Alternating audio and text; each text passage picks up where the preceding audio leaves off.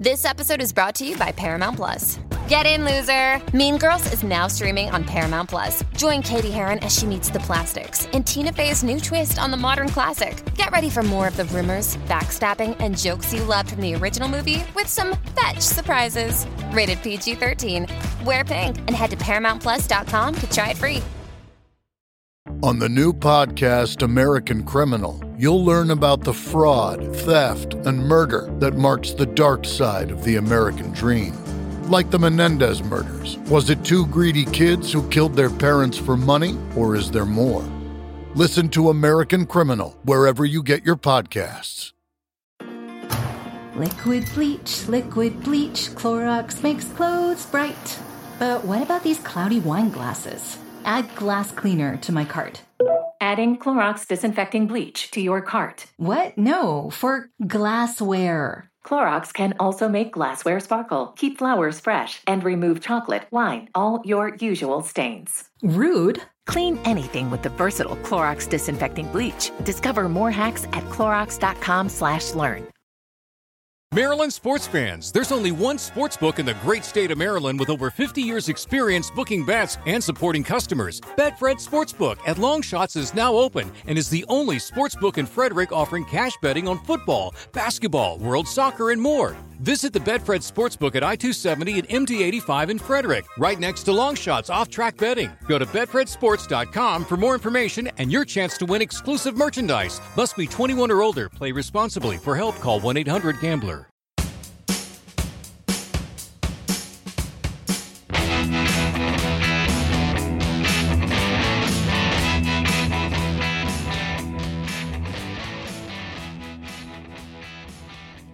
And welcome to No Filler, the music podcast dedicated to sharing the often overlooked hidden gems that fill the space between the singles on our favorite records. My name is Quentin. Got my brother Travis with me as always, and we have got a special treat for you all today. Special at least to you and I, Travis, and to anyone who grew up in Carrollton or went to college in Denton, Texas. So yeah, anyone who lived in Carrollton from about 2003 to 2011, and then anyone who's lived in Denton 2011 and beyond. If you did live in either of those places during either of those time periods, you may have popped into either CD Addict in Carrollton or Mad World Records in Denton. And the man behind the counter most likely was our guest on this show today. His name is Mark Burke, and he is a lifelong music lover. But more importantly, he has either ran or worked at a music store for the last 30 years. And we have actually name-dropped him quite a bit, Q. Yeah, quite a bit, especially in these last batch of episodes that we've been doing. You know, we've been doing our back-to-school episodes, and almost guaranteed any CD that we bought, any of these bands that we've covered over the last couple months, more than likely that CD was purchased at CD Addict from Mr. Mark Burke. He was our dealer, if you want to go with that metaphor. Oh, yeah, you could say he was like our Jedi. We were the young Padawan. There's a lot of metaphors we could throw out here. Totally. But what we talked about with him today was just how like approachable and like how easy he made it for anybody who walked in those doors to not feel like they were being talked down to, or, you know, he wasn't condescending at all. You know what I mean? He wasn't the generic kind of what you'd think of when you think of a, you know, pretentious, arrogant record store pretentious owner. Yeah, exactly. And he was just a super important part of our lives, and probably a lot of other people's lives. I know we've reached out to some friends of ours that lived in Carrollton around that time with us, and they all said the same thing, like, oh yeah, Mark, the guy that has CD Addict, you know. So yeah, it was a fascinating conversation. We talked about just what it was like owning a CD store for all these years. He gave us some really awesome insider information. So I may have to go open up a CD store right now, dude, because I figure, like, I know the insider secrets. I know what to do. Yeah. So we're gonna fade us into our conversation with Mark. We just wanted to give everyone a little introduction. We were really excited to have him on, and we're really excited for you to hear it. We did want to give you a quick heads up.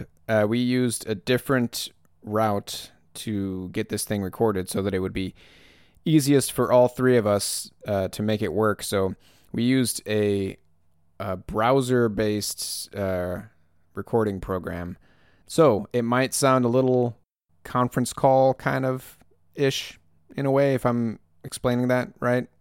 It's going to sound a little bit different, but it was a great conversation, and we are super excited to share it with you all. So here is our conversation with Mark Burke.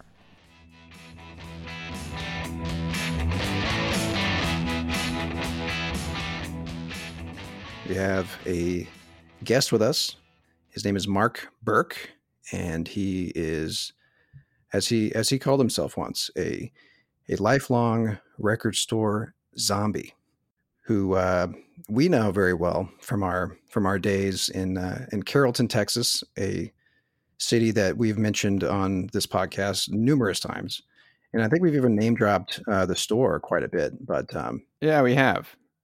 Yeah, so that was a sleepy little suburb of Dallas, Texas, and Mark, you owned a CD store in there back when we were in high school. So tell us a little bit about that and a little bit about yourself.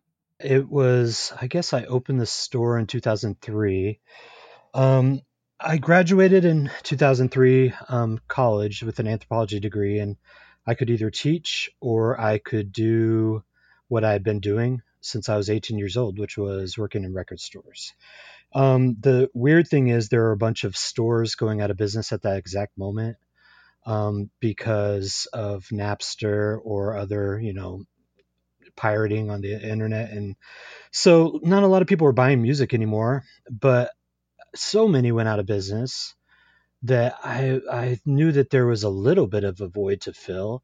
And then at the same time, I was able to get all this merchandise or stock, CDs and records, whatever, fixtures, registers, all kinds of things for cheap, because all these businesses are going out of doing like blowout sales and things. So I got some CDs at 90% off and things like that. So if everybody hadn't been going out at the time, then I wouldn't have been able to start the store.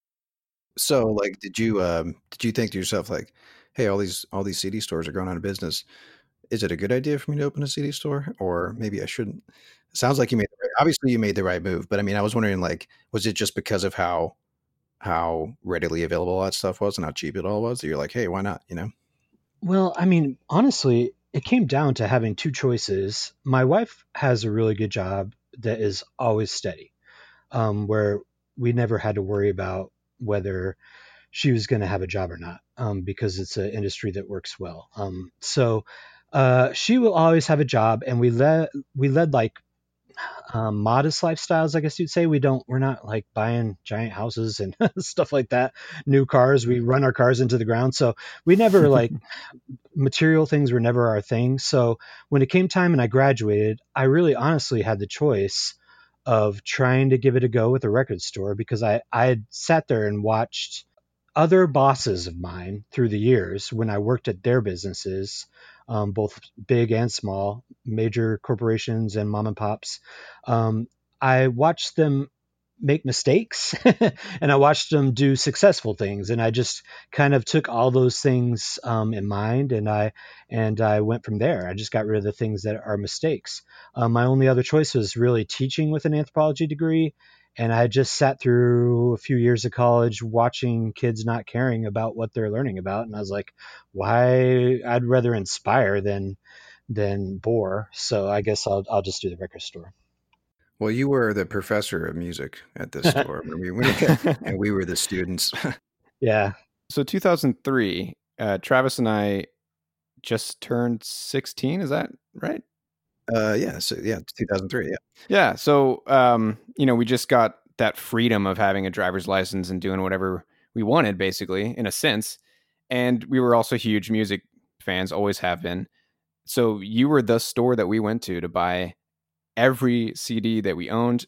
Cool. We've talked to a lot of other people that grew up in Carrollton around our age. And yeah, everyone remembers you, Mark, and everyone loved your store and just loved the whole vibe that you gave us, as an owner. You were never pretentious, which was awesome.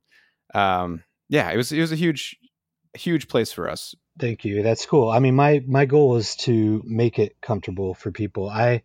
That's one thing I took from all the other stores is pretentious record store people are just the most obnoxious things in the world. It's like the comic book guy from Simpsons or something like that, Yeah, I live up in Washington in Seattle, and man, they're a dime a dozen, dude. Every other record store is they're just super pretentious. Like you don't even want to talk to them.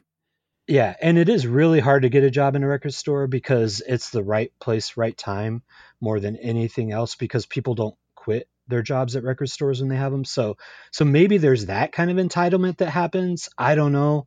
But it's funny. I've seen it. It's not a style of music. It's not people that like just cool music or whatever. Because sometimes you'll see people that listen to top 40 or whatever, and they're still like pretentious in a record store. It's just something that it's a culture in that store and most record stores that has been created through time and history for some reason. But I made a conscious effort to try to hire people that were not going to be like that. That would be willing to have conversations, be willing to let people know they don't know everything about music, and just learn while they're working and have fun. I bet you that was like an important piece of it for us, because we were, like we said, we were lifelong music lovers, but like at that time, that's when we were discovering bands for the first time, like on our own, like, beyond like the music that our older brother would play or like our dad would play when we were growing up. So I'm sure that, being able to approach the guy at the counter and not, be slapped in the face or whatever, probably helped quite a bit to like build up maybe our ego a little bit and like not make us feel like we are complete noobs. Cause I'm sure I walked up to you and asked you for stuff that you were like, I can't believe this guy is asking me for this. I know. I mean, I told you in that Facebook message I sent you that for some reason, I wanted to get my hands on the best of Sieg Sputnik. Yeah. Which is, I bet you that was the first and last time somebody asked you to get. Oh, for sure. Yeah, for sure.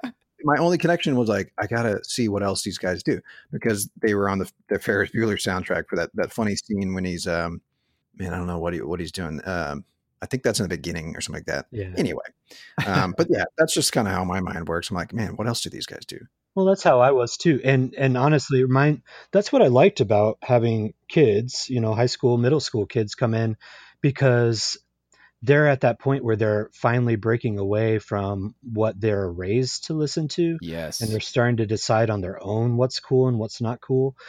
And so when I was a kid, I was dropped off from 6th grade on the town next door to us. My parents would drive us out there and we'd just walk around and at night to all the different record stores, but people wouldn't give us the time of day. We just did our own thing. And this is pre-internet.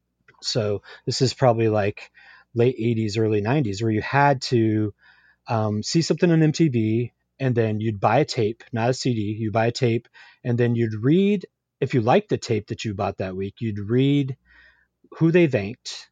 And then the next week you try one of those bands out if you didn't have something else to buy.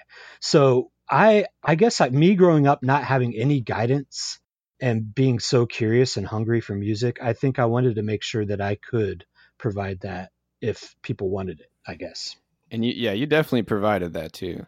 Yeah. I think that's an interesting phrase there, the curious and hungry. Like, I feel like that's just my entire life has just been, and I'm sure you're the exact same way. Like I'm always looking for the next band. Like anytime I hear a band that I like, it's like, all right, give me more of that. Let me find like, who are they influenced by? Like, where did the sound start? You know what I mean?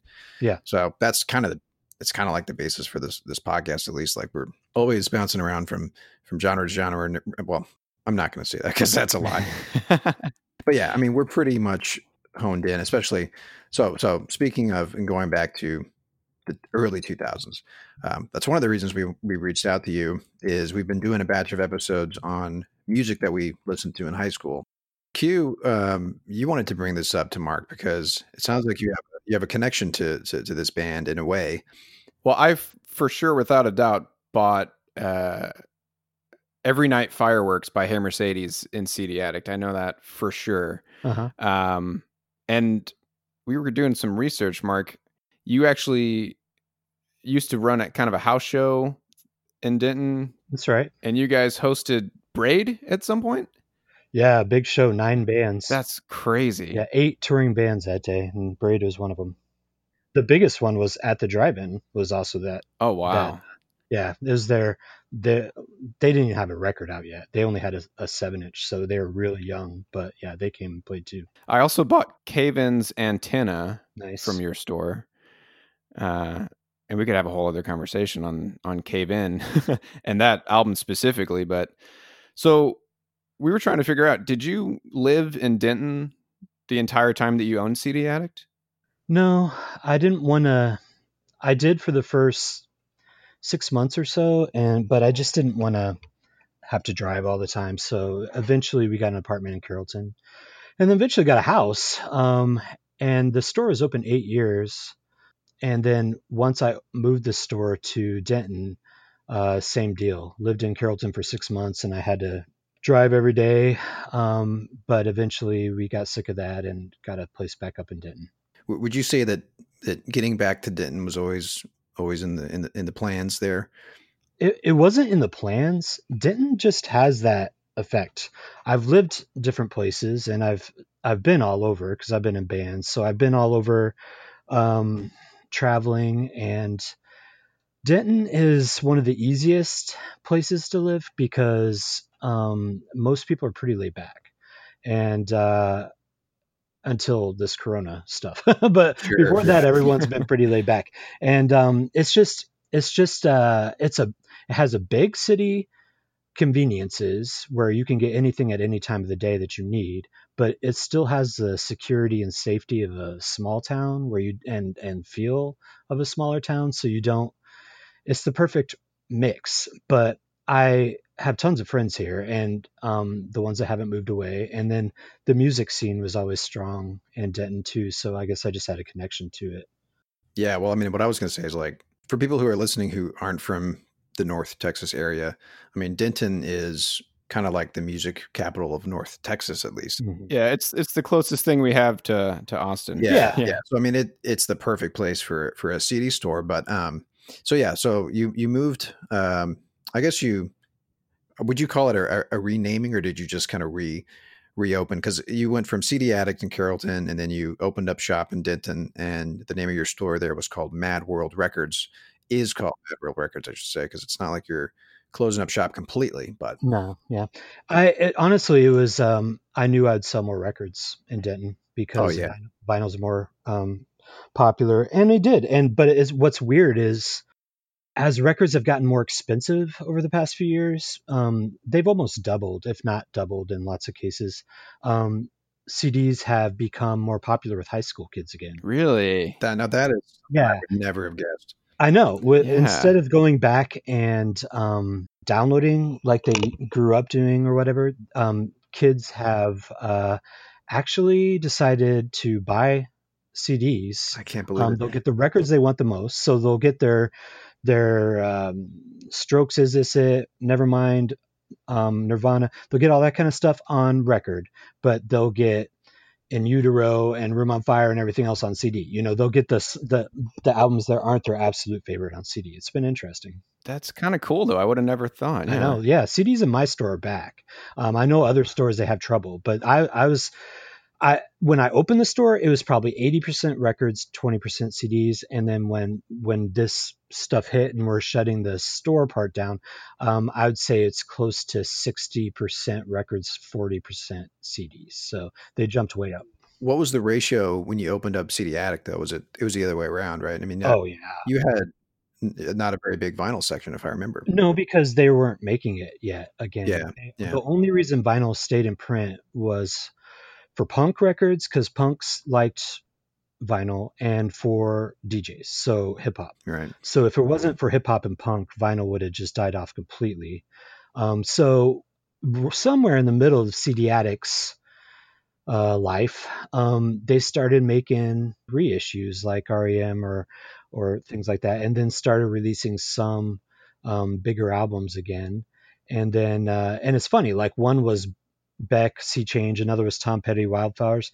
That Tom Petty, Wildflowers, which was a $10 retail back then, is a $400 record now. So Oh my God. yeah, I know that new wave, because they never made it again. That new wave of records ended up being kind of valuable, but within the next 5 years of that, they just all the retail of them jumped way up to from like 10 to 12 to more like 20 to 25 or so. Wow. I feel like our generation, I mean, people around Travis and I and my age, early 30s, we latched onto vinyl pretty hard when we were, getting out of the house and doing our own stuff. Right. I Yeah. don't, it's just the owning that physical piece of music has always been special, and it's cool to hear that even people that are even younger now, even if it's CDs, they're still latching onto physical copies of music. That gives me hope. Well, honestly, it was at Mad World Records, that part of it didn't really change. I actually think my average age of customer probably went down. So, meaning we no longer sold tons of hip hop like we used to. We did only basically on vinyl at this point, not CD anymore at all. And so it was mainly high school and college kids that kept the business going for sure. There'd be tourists and stuff, but it's for sure kids getting into vinyl that kept the business going. I'm also happy to hear that the younger kids are still into the Strokes, because that was a pivotal band for us. We were like the perfect age for them when they hit. Yeah, I still sell Is This It once or twice a week. Yeah. Yeah, that's great. Isn't that crazy? It just That keeps is on crazy. growing forever. Yeah. It's just It's weird. the music is just so like simple and accessible. You know what I mean? Like garage rock stuff. And timeless, really. Yeah. Yeah. So you have ran some form of a music store for going on, what is it? Let me do some quick math here. 30 years, right? I mean, before CD Addict, you would work either working at or running CD stores, right? That's right. Yeah. Because I'm 47. I just turned 47. And then I was 18 when I started. So, yeah, 29 years. So you've seen, kind of as you mentioned, you've survived, I should say, like the rise of streaming. Mm-hmm. And it's kind of interesting because it's almost like the rise of streaming, along with that was the resurgence of vinyl record sales, right? So it's almost like, was it like you were able to trade in the loss of CD purchases because of streaming for like vinyl? You know what I mean? I think so. Yeah. Honestly, I think that happened. But then again, I mean, if I stayed in Carrollton, it wouldn't have worked. And so being in a college town with 2 universities and a pretty laid back music based town helped, and having a great location. So there's a lot of stores that try to do what I do, but they're just not in the right place. So it's not really possible. And it doesn't hurt to have 20 something years of of experience and knowing what people actually like and dislike, and Right. knowing your neighborhood. That's part of a record store. Is some stores just try to sell what they like, but the reality is it's not for you, man. They're buying records for them. Yeah. So you need to cater to your neighborhood. You really do. Yeah. So you got to have your finger on the pulse. Yeah.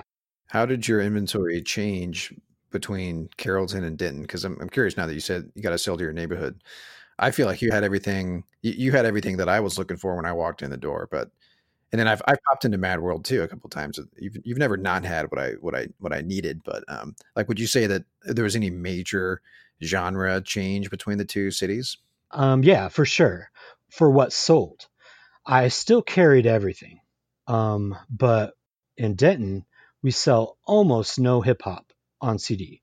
And the hip hop we sell is not what it was in Carrollton. It's more like Tyler and Kendrick Lamar. It's the stuff that you would call, well, what I call smart rap sometimes, is because it's really well thought out and put together really well and everything else. And it's not like a macho thing as much or something. So that, yeah, that's the kind, and it's not top 40 for the most part. If it is, then it's because luck that it became that way. Tyler shouldn't be top 40. It's so weird, but somehow he is. But so we'd sell that kind of stuff. R&B went away completely. We only sell old soul. New modern R&B can't sell to save my life at the new store. That's not even a thing that I think of as being a continuing genre. I don't know why. It's there because I still see these albums coming out, But in the past, in Carrollton, I'd have to get like 5 of them for the first day that it came out. And in Denton, I debate whether I should even get it at all. So it's a totally different feel. So we sell way more indie rock. We sell tons of metal. Metal has come back up. But what I realized is you carry things like punk and metal that are hard to find at other stores because other stores are closed-minded or whatever they are, or not knowledgeable, maybe even. And you carry all that stuff, and people will travel. I mean, I have people coming from all over Wichita Falls. I mean, obviously all over the Metroplex, but people would come down from Oklahoma just because of our metal section. So you cater to what you know people are going to want rather than what you like. And the kicker is record stores that people don't realize, the biggest hardest part about a record store is it's all math. You're taking your own money out of your pocket, and these records are $20 cost that we sell for 25 or 26. So you say, okay, am I going to sell 5 Tyler the Creators this week? Am I going to sell 1? Am I going to sell 10? And it's like betting almost, because you're taking a ton of cash and taking a risk. If it was just $5 a pop, it's not as big of a risk. So CDs were a lot easier, even though they were never 5 either. But the records, you have to really play the game smart, and I think that's where most record stores fail, is they guess just wrong on what people actually want. So I wanted to ask you something, Mark. We were talking about how important, location is. We were lucky to have you in Carrollton, but what made you go to Carrollton? Was there any reason behind that? Yeah, well, there's a store in that spot before it. So I knew there was a CD warehouse that had just gone out of business 6 months prior to it. And the tollway had it had been there for a few years, but it was what was that, Trinity Mills before that? But something like that. It was a big exit, I guess. It just seemed like right next to a Target. It seemed like a pretty good spot, and I think in a lot of ways it was. But especially for Carrollton. Yeah, for Carrollton for sure. It was right in between a couple high schools, and one of them being ours, right down the street. Yeah, so yeah, it was more about the fact that I knew people are already used to going to that exact spot, and some people only go to record stores once a year. So just at Christmas or whatever. So I knew for sure that I would have some automatic business just from people knowing that there was a record store in that area. Yeah. And did you actually buy all the stock from CD Warehouse? I bought a lot of it. What I would do is I bought all the fixtures, and then they left some, so I got lucky. But I would always wait till stuff was like 70-80% off, because they would slowly just blow out all their stuff. And probably 3 or 4 CD warehouses, 3 or 4 Tower Records. Not Tower Record. There's another one, Sam Goody, I guess. There's a Tower Records that I did. All the what was it called then? Warehouse Music? Is that what it was called, or was it Blockbuster? There was another one. Blockbuster Music. It was a thing, I think, right? Yeah, it was a thing. I just can't. They kept on changing their name, but I bought tons of stuff at those places too, because if you go to the right part of town, again, you can go find Tupac in one neighborhood at 90% off, where in another hit neighborhood they want to pay full price for it, no problem. So if you just play it smart, and you go buy your punk over here and your metal over here and your rap over here, because that's not just wasn't what was popular there, then I was able to fill my store with decent stuff for pretty cheap to start off. But then you sell that and you have to replace it, and that's where the whole store gets really expensive. Is I might have bought it for $3 or $4 the first time, but the next time I had to spend like $11 or $12 just to get it in the store. So it was, again, it's a math game. So you have to have kind of like a left-right brain. You have to have both. You have to have the creative and the math part of it to be able to pull off a store, I think. Yeah, man, that's awesome. And you, of course, had this is a segue, but here we go. You had the wall of buttons Yep. And I don't know how common that is. It's probably pretty common in CD stores, but like we we loved it. We had our little Chevy Tracker that we shared back then. We had a bunch of buttons just on the the liner of the car and stuff like that. That's cool. Was that we noticed that you carried that over to Mad World. Oh yeah. I would think. I mean, our button sales still going up. I mean, For sure. I never even had to raise price or anything because, it's the one thing that in 15 years inflation didn't touch at all. It's I still the bet you exact same price. the only people buying buttons have got to be people like young, really young people, because you got to put that on your backpack or whatever. You got to slap it on your backpack. Totally. Yeah, high school and college, and then I definitely had other people say they would have an old car they were driving around, and their roof would start to fall down. So Yeah. they started pinning it with that, and then eventually they said they would they'd fill their entire roof with buttons, which sounds really cool. Yeah, those buttons actually destroyed the inside of that Chevy Tracker. Not surprised. It was the opposite for us. Yeah, you did it before it was falling down. Yeah, that's fine. But yeah, we sell lots. We definitely sell lots of buttons because, and honestly, the reason why I had those was never a money thing. It's not really a money venture. It's because the psychology of a store is you're going to come in a group. Let's say you two come in and you're jonesing to look at music, but you have two other friends that are not interested at all. They just download everything or they don't care. Well, give them something to look at.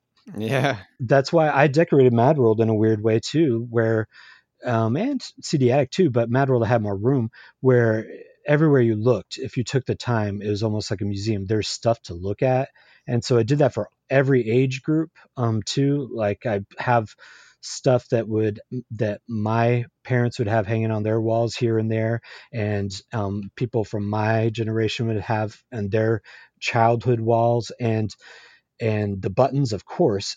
If you do that, then they're not going to be bugging you two to leave the store because they have something to look at. So smart. Yeah. So that's why I would try to make it a visual thing as well as just a record store. I got to ask you if the Fisher-Price record player made its way to Mad World. Yeah. And honestly, that was my wife's when she was a little girl. Cool. We found it in her attic. But yeah, actually I've been cleaning out Mad World and the front window. That's one of the only things that's still there. I haven't pulled that out of there yet. So it's kind of cool. Yeah. I remember you had it hanging up on the wall Yeah, at CD Attic, and you had a bunch of little 45s or whatever. Yep. Yeah. Yeah, it was a really cool area. Well, let's talk about the Bonnie Bray house. I was kind of curious about the punk scene in Denton. I guess that was mid to late 90s. Yeah, it was. Well, I think there was a generation a little bit before us that started the house shows. In 96, my brother and I moved into the Bonnie Bray with a couple of our friends.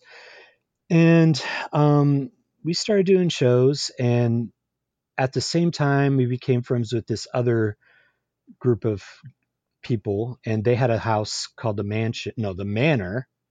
And then within a year, another house popped up called the Mansion. And then we had this club called the Argo.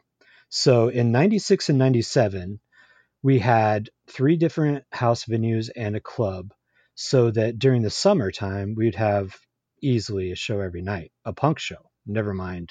Well, but punk was much more broad of a term back then. This is pre fast internet, so no one used the internet back then. It was probably just a government thing at that point. But so it was all word of mouth.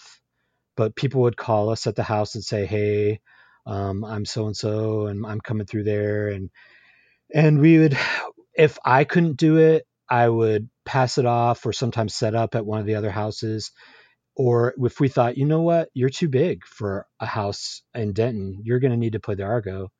So we all just worked together and kind of shuffled around what made sense in which area the best. Ours was the most diverse, meaning we would have like emo, hardcore, punk, all in the same show. That was just our thing, where one house was good for rock and roll punk and one house was good for hardcore or whatever. And it was just, it was a network. It was cool.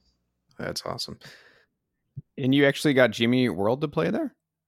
They asked us, yeah. They Wow. The funny thing is there's only 3 bands that we ever asked. I asked one band, my brother asked one band, and one other band. One other roommate asked for a band, and and they weren't big bands. They're just bands that we liked a lot, and we wrote them a letter like the old days because we didn't have their number.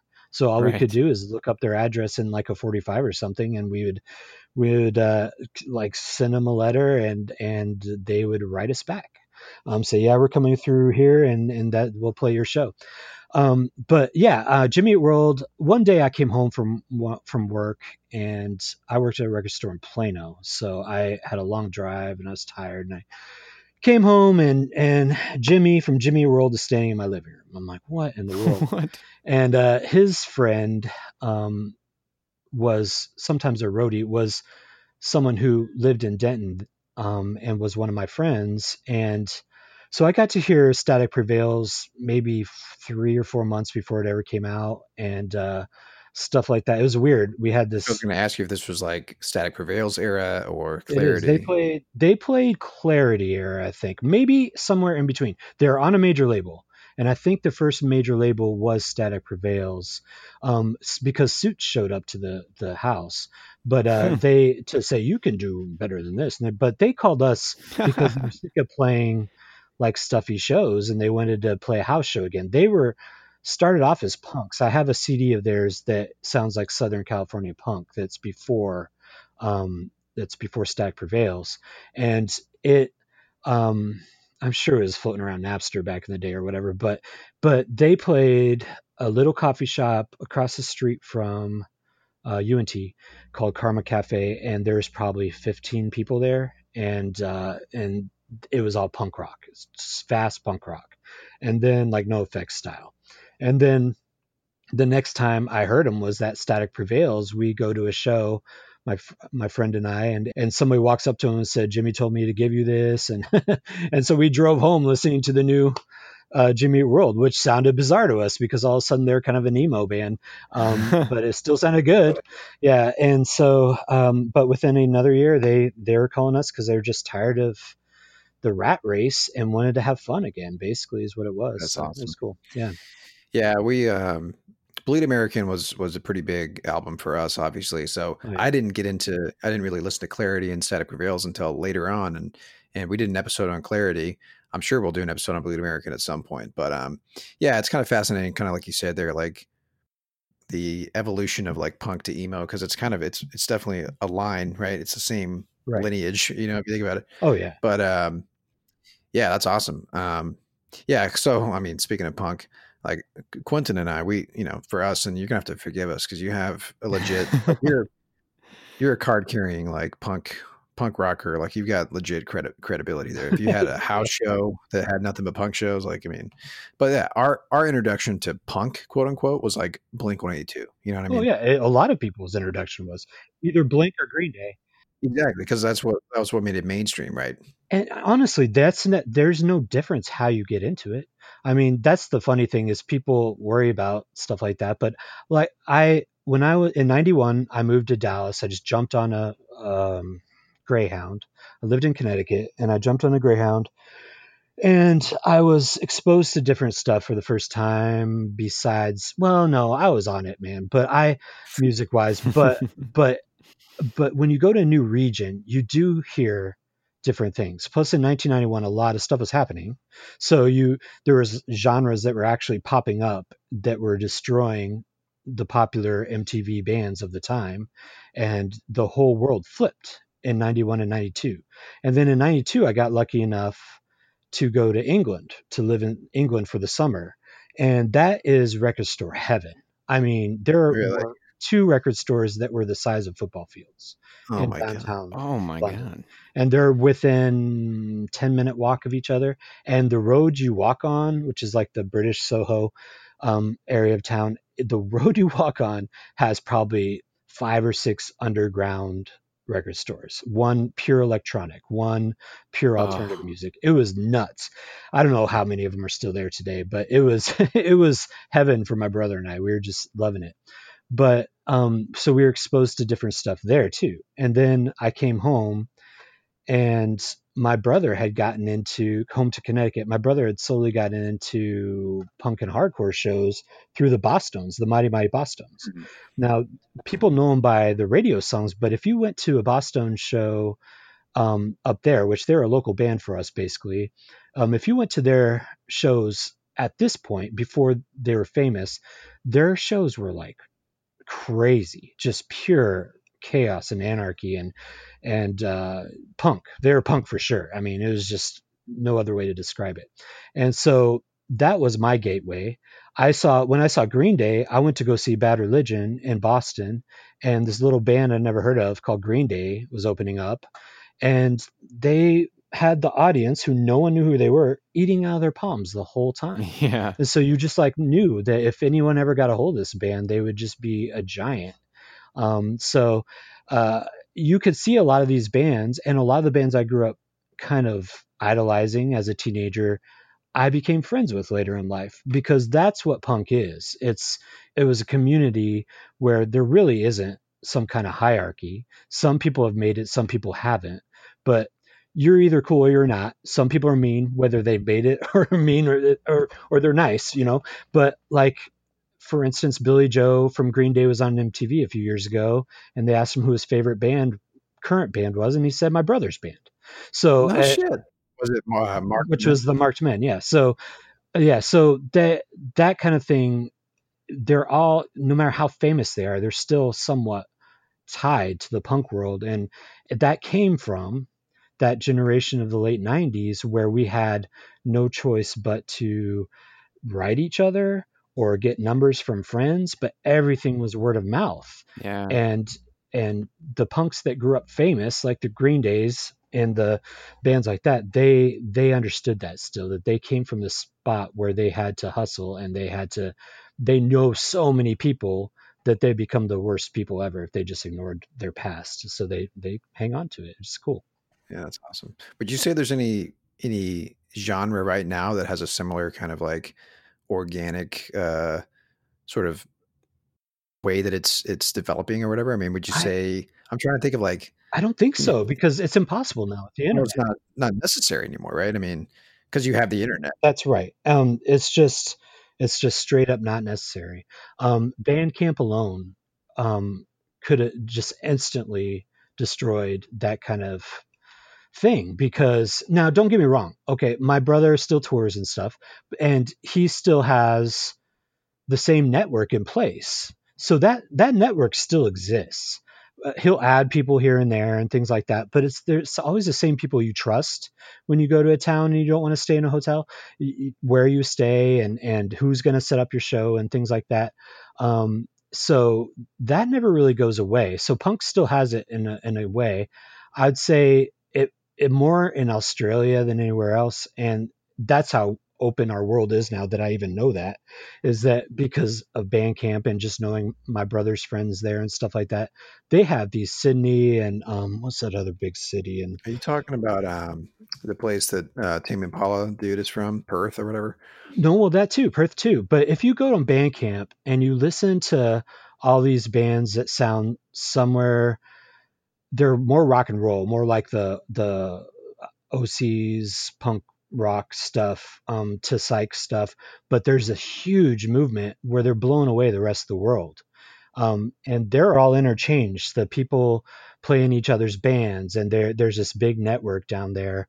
But like you said, I mean, the internet kind of just ended that. It's weird, because you don't need it. You can just go online and find out whatever you know. Yeah, I mean, that's kind of depressing in a way.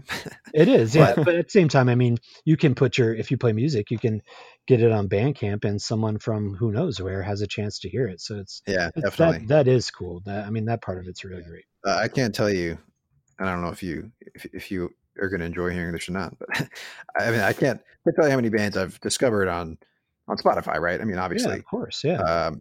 And you know, and here's the thing, though. Here's the honest truth. Like, a lot of times that will equate to a physical purchase of a record, right? So Yeah. I honestly feel like that's what the world should be now, is bands should step it up and give you an album more than just a couple songs and be held accountable, meaning, in a weird, held accountable is probably not the right word, but in a way it is, meaning they need to write quality stuff no matter what the genre is, so that if you want people to buy it, you got to compel them to buy it, because there is so much out there now that I I don't listen for myself. I listen for the store. I always have. I haven't listened to my own record collection in years because I am constantly doing research to try to figure out what I should get to sell. And then every once in a while, I'm like, oh, wow, that's a great album. And I'll buy it. I'm compelled to buy it. But bands are in a way now where they have really no choice but to write as good as they possibly can if they hope to make physical sales. I mean, because they can't do anything lazy anymore, because people have alternatives everywhere. My What You Heard last week was from a band that reached out to us called Arms of Tripoli, and they did the same thing where they released the entire album for free on Bandcamp to listen to, and it's not even out for another couple days. But yeah, it's if you like it, you will go back and it will lead to actual physical purchases of their music, because I still want to support these bands as much as I can. Right, exactly. And a lot of people do. I think there's a skeptical audience out there in the world that doesn't believe that think, oh, well, I can just get it for free. No, there's a lot of people that support the arts in every form of it.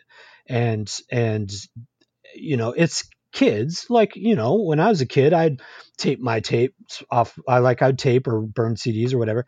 And when you get older and you have a little bit more integrity, or you have a little bit more understanding of what goes into all that, then yeah, you support them rather than. And definitely when you understand like what's on the line for these guys, you know what I mean? Like if you don't, you understand, you have an understanding of how money works, you know what I mean? Yeah.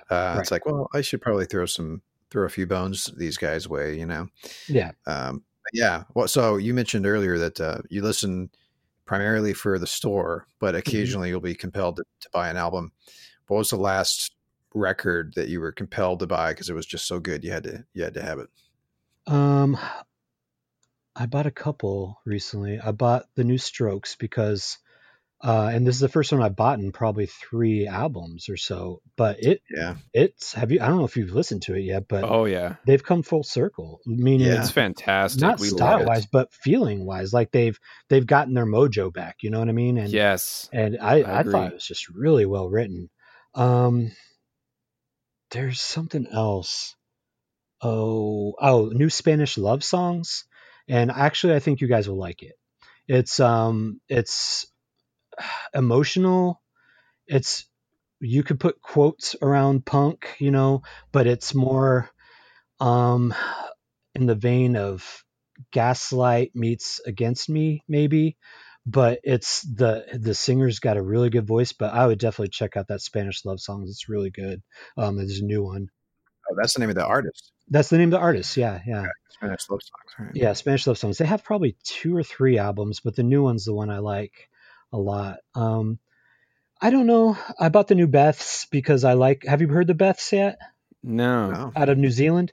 It's a female fronted 3-piece. She plays guitar too, I think. But their first album, the last one, which I can't remember the name of covered here. It's Future Me Hates Me. Yes, that one is fantastic. The new one, I'm getting into it, but it's not the last album, not yet for me. So, but that's the only thing I bought recently. I've been trying to be good. I'm trying to buy stuff I only really truly care about.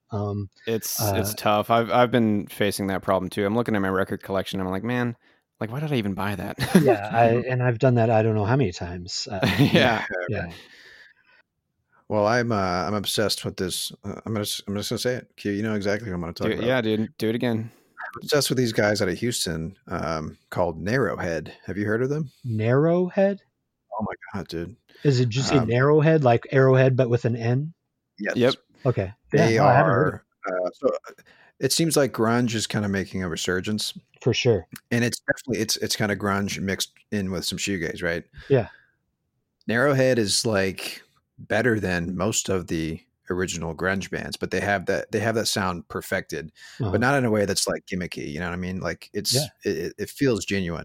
Yeah, it's not carbon copy or anything like that. It's brand new. Yeah, that's happening again because those grunge bands, the one thing they were lacking was the understanding to get their sound out there right. I mean, don't get me wrong, Nevermind was beautifully recorded and stuff, but for instance, the band Hum has come back after all these years. Oh, I fucking love them too, man. I just got into them. Their new album's fantastic. They dropped a new one, yeah. Right, and it's fantastic because it's finally got the recording they always needed. So and it's not like a lot of times modern bands will overprocess stuff and it sounds goofy and it sounds digital but the grunge side of things, the grunge and shoegaze people have been, and punk for the most part, have been very smart about the recordings. And if they're not done analog, they sound like they're done analog, and they have this feel of realness and warmth that other bands aren't pulling off right now. Yeah. Well, Narrowhead actually names Hum as one of their biggest influences, and these guys are like young. I mean, I'm talking like 20, you know. 18. Yeah, I'll check it out tonight. They're on Bandcamp, I'm guessing. So yes, I think they are. But yeah, they have a record that came out in 2016, so a few years old, called Satisfaction. That is unbelievable. And then they're getting ready to drop a new one in August. So they've teased a couple of singles off of it, and I was really disappointed because they said, oh, we got 24 copies of the vinyl of Satisfaction. We're going to throw it up, so come get it. And like 15 minutes after that tweet, it was already sold out. And I was like, gosh, darn, wow, man, you got to jump up. But yeah, these guys are kind of exploding a little bit here. That's cool. Well, good. Yeah. And they're, somewhat local. They're from Houston. So yeah, cool. check out that record for sure. I will. All right. Yeah, dude, get ready. Okay. So, I mean, Q, you got anything? So, I mean, we can ask you sort of what's next. I mean, we understand that Mad World is closing its doors, but digitally, Mad World is staying open. Is that right? I mean, is that the plan for the foreseeable future, or? Yeah, and as long as it works. But I honestly, because there's no overhead, I don't even have to do that much. Like, as we still live modestly, so we're not like racking up the bills on expensive, high priced items. So we can get away with me not selling a ton on the website to pay all of our bills. So I'm just going to sell off this stock for a while. I might start writing again. I don't know. We'll see. That's the thing is, whenever like I've said, I've been dedicating all this time for all these years that I haven't been able to listen to music for myself. I haven't been able to make music for myself for 12 years. So I don't know. I haven't been able to spend enough time and with my family and travel and stuff like that. So I think all that stuff, I'm going to concentrate on getting my head level and everything else, and stop thinking about the public at all times, and then go from there. Awesome. You deserve it, Mark. I'm telling you, man. I'm ready. You've given us enough over all these years, And that's not going to change. Like anybody ever wants to know anything, I'm an open book. Even if people say, I want to open a record store, whatever, I don't care. I'll tell them whatever they need to know. So, I mean, that's one of the things I have always enjoyed is imparting what knowledge I do have onto other people. So, well, maybe we could have you on the show as a recurring guest. You can, if you want to, just whenever you need something that my brain would compliment, I guess. Then the Mark Burke minute or something like that. That'd be sweet. The Mark minute. All right. Cool. Well, yeah, man. We just wanted to, speak on behalf of all your customers over the last couple of decades, and just say, thank you for, being a approachable, not dickhead CD store guy. You know what I mean? But yeah, for us, like, kind of like we've said, like, it was you played an important role in the fabric of our musical journey, for sure. Kind of like the dealer, if you will, So yeah, it's been awesome, man. And Yeah, it's thank awesome talking with you, definitely. Yeah, thank you guys. All right. Well, that'll do it here. So we're going to do our weekly segment here. Actually, you know what? Let's let you name drop the website. I mean, I can read it out loud here. I know it's a Shopify site. Yeah, go ahead and read it because I don't have it in front of me and I'm still not used to it. So go ahead. This is that new. All right. So it is mad-world-records.myshopify.com. So you'll ship anywhere, right? Yeah, well, anywhere in the U.S., yeah.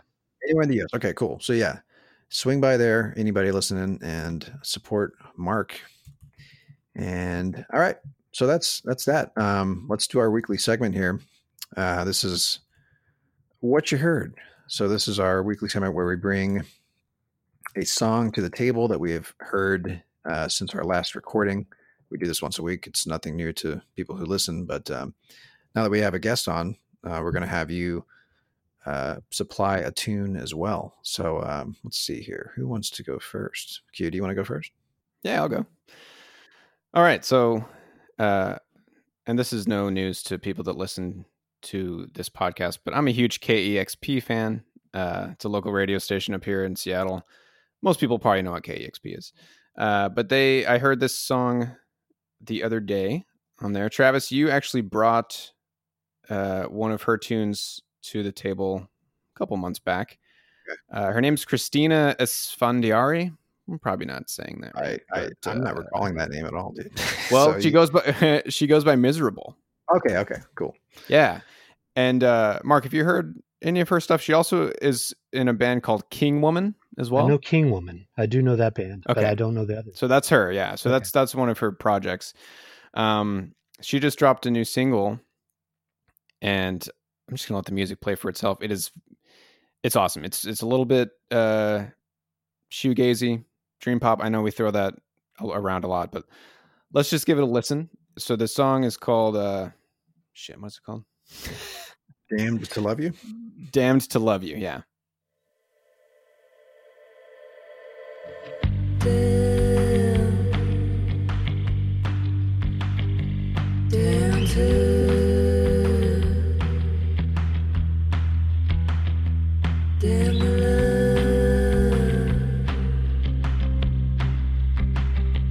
damn to love you. My heart can't pull through. Damn to love,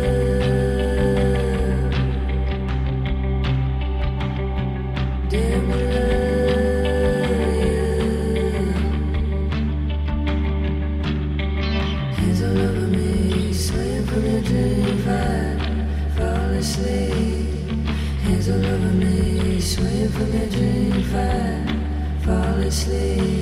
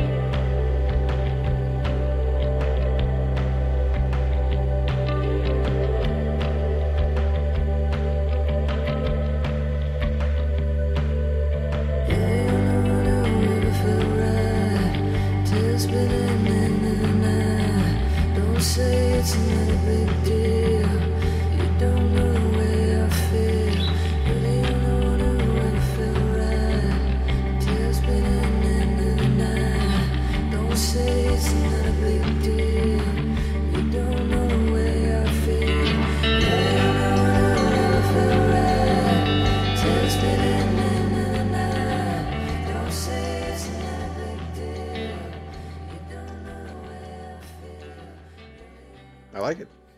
Yeah, it's good. It's haunting. Yeah. It's kind of like if Stevie Nicks was in a shoegaze band. It's kind of, yeah, I could see that. And you know what it reminds me of the most? And I don't know if you guys ever watched Twin Peaks, but I have been meaning to give that a watch. They would end episodes, especially the modern one, when it came back for a third season, with a band, not every time, but a lot of the times with a band in this bar, and it was different bands. And it would always be this haunting kind of like, ethereal song with just I don't know, that feel. It's exactly what it reminded me of. So I'm all about that feel. So yeah, it's cool. Cool. And her voice and kind of at the end there too.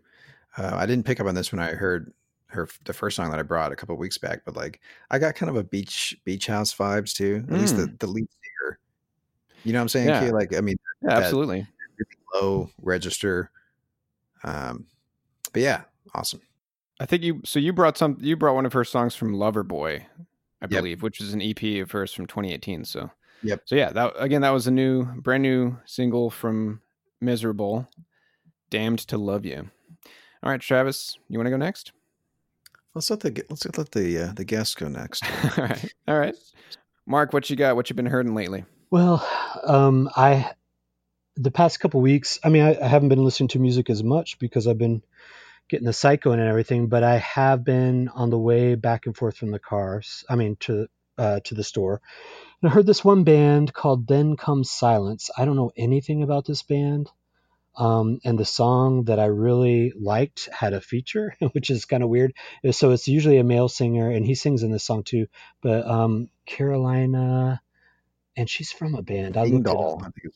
Yeah, and she's from a band, and I don't remember which band. I guess Discogs could tell us or something. But the song it starts kind of slow, but it ends just like their asses are on fire. And that's, I think my favorite kind of music is always when artists push the feel of it, making you feel like if they can't get this out of their body, then they will explode type thing. I just love that, especially live. So that's the feel I get from this woman who's the guest singer in this song called Ritual.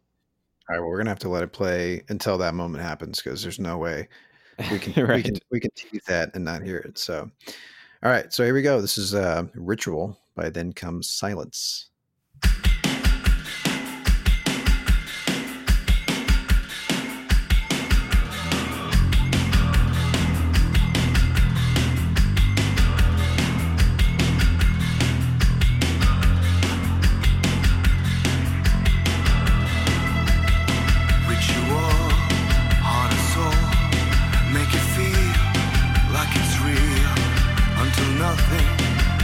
Nothing,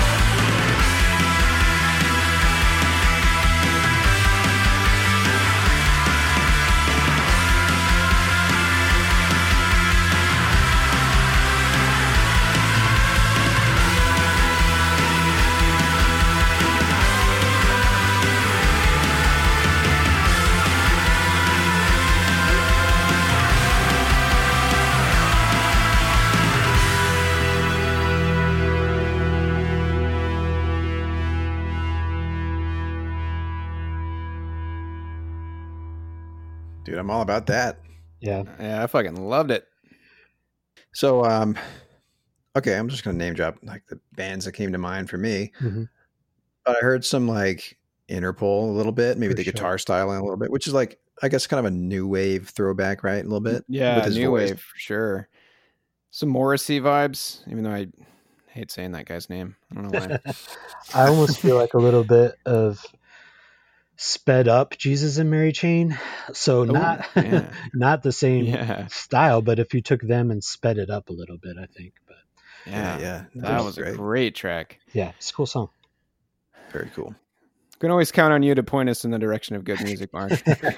Yeah, some things never change. All right, I'm gonna bring us on home here with. So I purposely seeked out. Well, I guess it's just kind of lucky that I stumbled upon these guys this week because they're kind of a punk throwback here. So I'm curious to hear your thoughts, Mark. Okay. But these guys are called B-Boys. B-Boys. Like B Space Boys. Yep. Yeah, they're from Denton. They live in Well, Brooklyn now, but okay.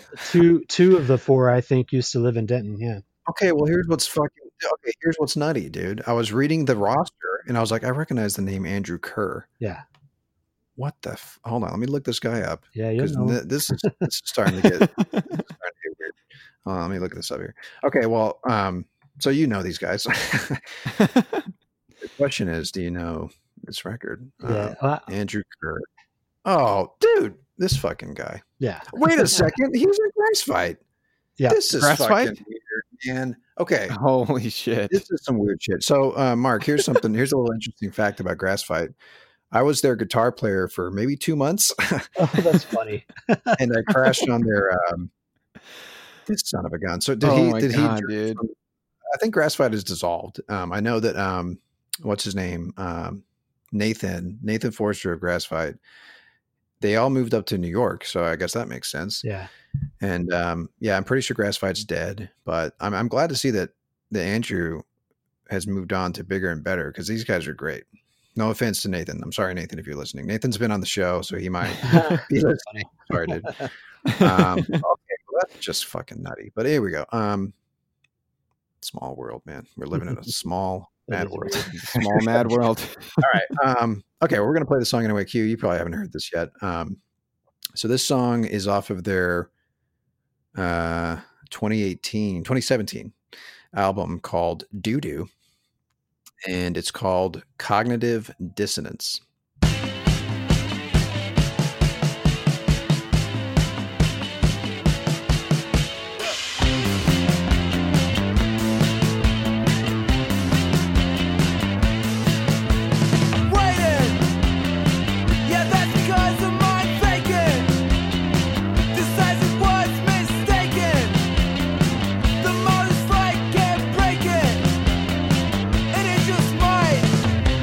Careless,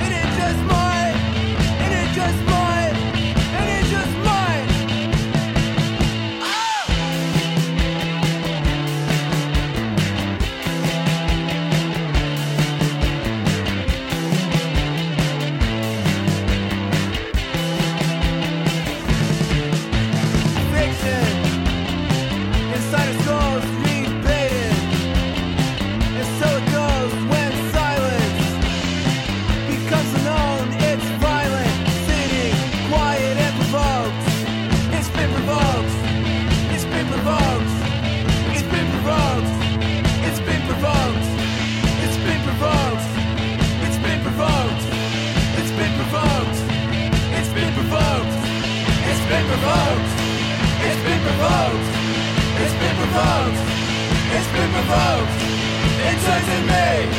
I turn it off, it turns in me. I turn it off, it turns in me. I turn it off, it turns in me. I turn it off, it turns in me. I turn it off, it turns in me. I turn it off, it turns in me. I turn it off, it turns in me. I turn it off. Yeah. It's on fire there for a second. Yeah. It's cool. So yeah, I didn't realize that's who I was dealing with here. Yeah, that's crazy. that is the Australia sound right there, where it's like it's like minimalist, where the guys are singing but not really singing. Yep. And then at the same time, it seems super basic, but you'll catch these floating guitar lines behind that make it interesting, but the bass will do the same thing the whole time. Oh, that It's bass just- line that's- is killer. Yeah, that's textbook Australia 2020, 2019 right now. Oh, It's man. just what's blowing up over there. So that's interesting. I haven't listened to that record in a while, but I'm going to go back to it. It's cool. Yeah, it was pretty solid. That was the first track off the record. It says here on the Bandcamp page that these guys were influenced by The Clash, Wire, and Talking Heads. So I don't know if I hear any Talking Heads in that track, but I think that No. it pops up a little bit throughout the record. It's a pretty varied record. So yeah, they kind of bounce around a lot, but that's cool. I didn't realize that. I knew that name sounded familiar. So, all right, man, what a perfect way to end the show here. Yeah. All right. That's going to do it for the show, man. Mark, thank you so much for being on the show. This was great, man. It was just great really. talking Yeah, with of you. course. Thank you. Yeah, it's cool. Yeah, thank you guys. And all right, well, you can find us on our website, nofillerpodcast.com, where you can find all of our previous shows. And every show has a show notes page where you can see our track lists. So that's every song that we play or talk about, including what you heards. Any sources that we cite. I mean, there were no sources here, although I'll drop your website on there, Mark, Yeah, and then maybe some of those articles. We read some articles about you. We were, doing our due diligence here. So we found some Dallas Observer articles over the years. So we'll drop those in there. But anyway, then you can also find us on pantheonpods.com. That's the podcast network that we are a part of, where you can find many other great music podcasts that are like us. And that's that, man. I want to stop talking. And so next week we got a whole new set of whole new series, I should say, because this is the official end of our back to school episodes, and we're gonna transition to what we're calling dad tunes. So we're gonna talk about all the songs that we grew up listening to. We're going even further back in time, back when we were wee lads listening to our dad's music collection. So We're still going to be on that nostalgia trip, dude. We can't give it up yet. yeah. So, all right, that'll do it. My name is Travis. And my name is Quentin. And I guess my name is Mark. Yes, it is Mark. That's Mark. That is Mark. All right, guys. Thank you so much, Mark. All right, thank you. Take care.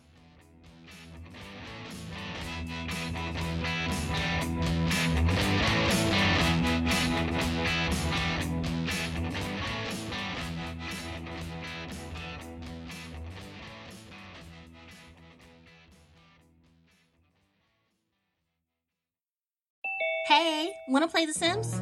Create, empower, captivate, inspire. The Sims is a platform where you control life, putting the power of creativity in your hands and celebrating it. It's a place that sparks imagination, connecting vibrant creators everywhere to unleash life's endless possibilities, both in-game and out. Get inspired at thesims.com and save 50% off for the holidays. Ignite creative inspiration and spark something with The Sims. At the Home Depot, we're dedicated to helping you build the skills that get your home projects done right.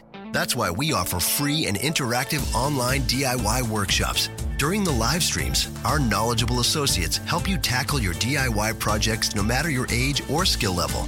You can learn how to install new single-pole switches, as well as standard duplex and GFCI outlets. Register for free at homedepot.com/workshops. The Home Depot, how doers get more done.